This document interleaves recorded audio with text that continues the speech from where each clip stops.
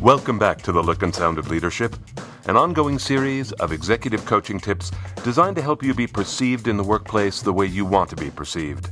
I'm Tom Henschel, your executive coach, and today we're talking about the exhausted executive. Because Joanna's international travels are relentless, she and I often conduct our coaching sessions via her company's high-definition video conferencing. Recently, I watched as she dropped into frame with a grunt and smiled at me wanly. Her look prompted me to ask with sincere concern, "How are you doing?" Her shoulders fell. Her eyes welled up. Her chin sunk to her chest.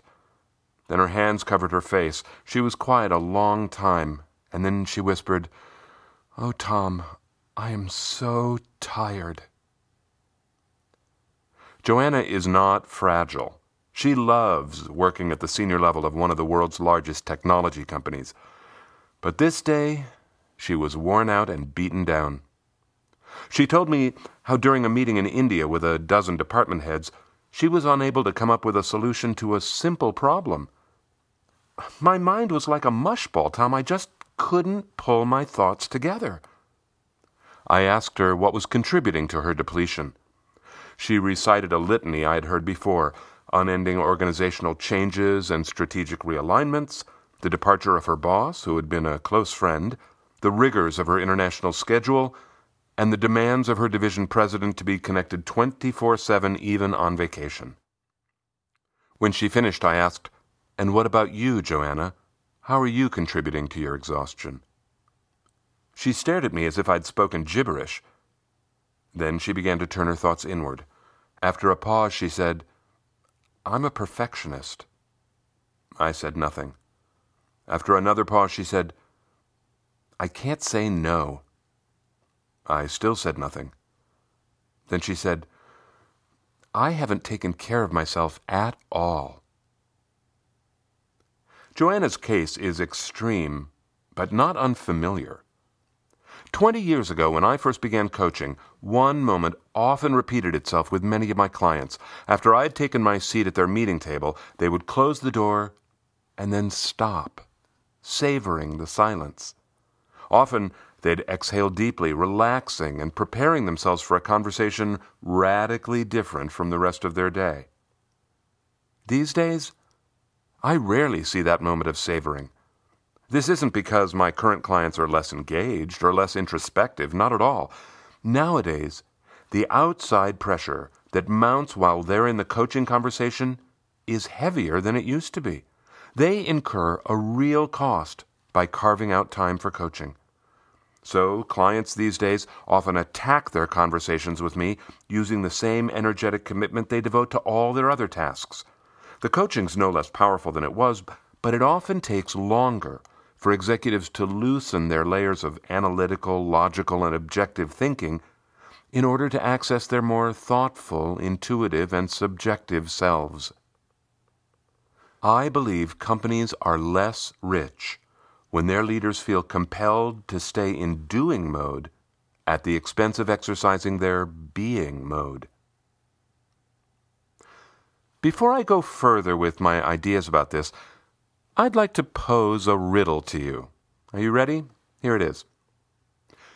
Two girls, Marjorie and Margaret, were both born at the same time on the same day in the same month of the same year to the same mother and father, but they are not twins.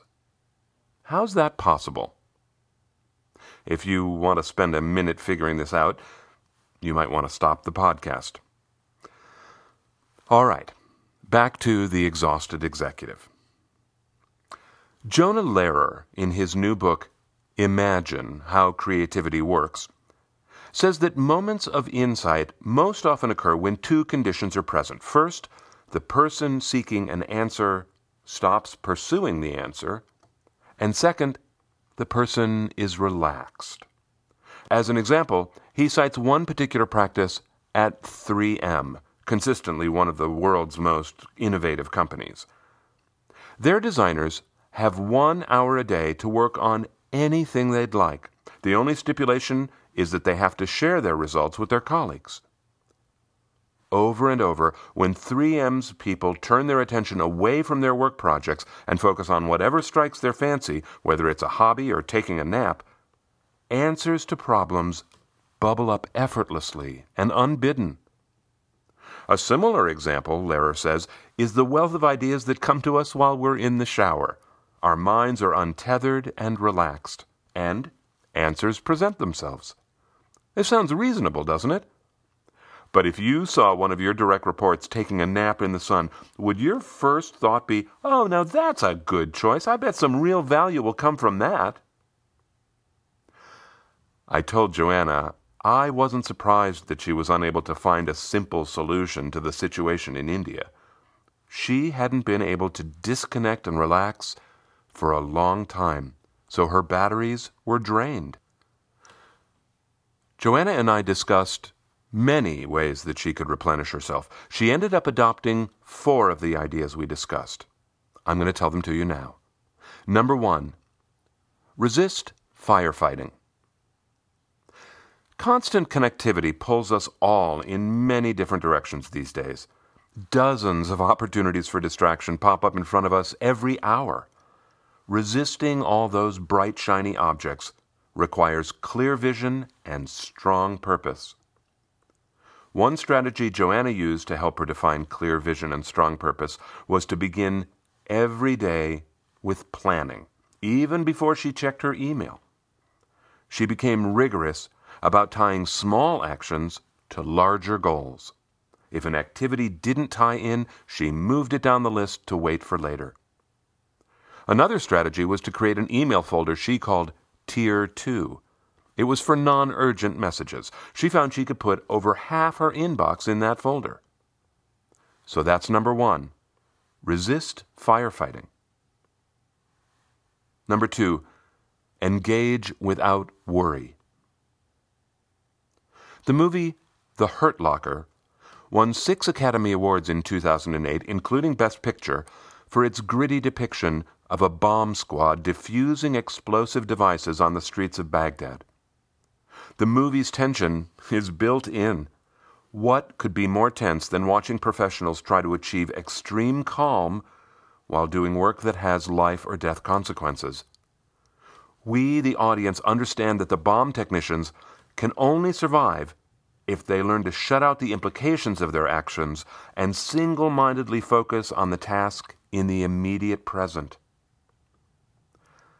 That's not so different from what is required from executives in this era of overwork and too few resources. There's always more work to do than can be completed. Worrying about tasks piling up behind you doesn't help you chip away at the task at hand. As with the bomb technicians, thinking about anything other than what you're doing reduces your effectiveness in the moment. Focus on the task in front of you without worry. The future will arrive soon enough. So that's number 2, engage without worry. Number 3, good enough is good enough. Joanna's high standards are a core part of her self-image. She believes they're a major factor in her success. Anything less than excellence is painful to her. She began to ease up on herself and accept that there was a new norm in the world. For example, she began to accept that having more work than she could finish was not a character flaw. She began to accept that not everything had to be finely polished. Sometimes good enough really was good enough. She began setting priorities more quickly and delegating more often, which allowed her to move faster through her work. Sometimes good enough really is good enough, and that's number 3. Number 4, trust downtime to be productive. Joanna used to love reading poetry and fiction, but with work piling up like flights waiting to land in bad weather, she felt too guilty to give herself the gift of reading for pleasure. After we discussed the concepts in Imagine How Creativity Works, she let go of that guilt, and she bought What the Living Do by Marie Howe, a favorite poet of hers.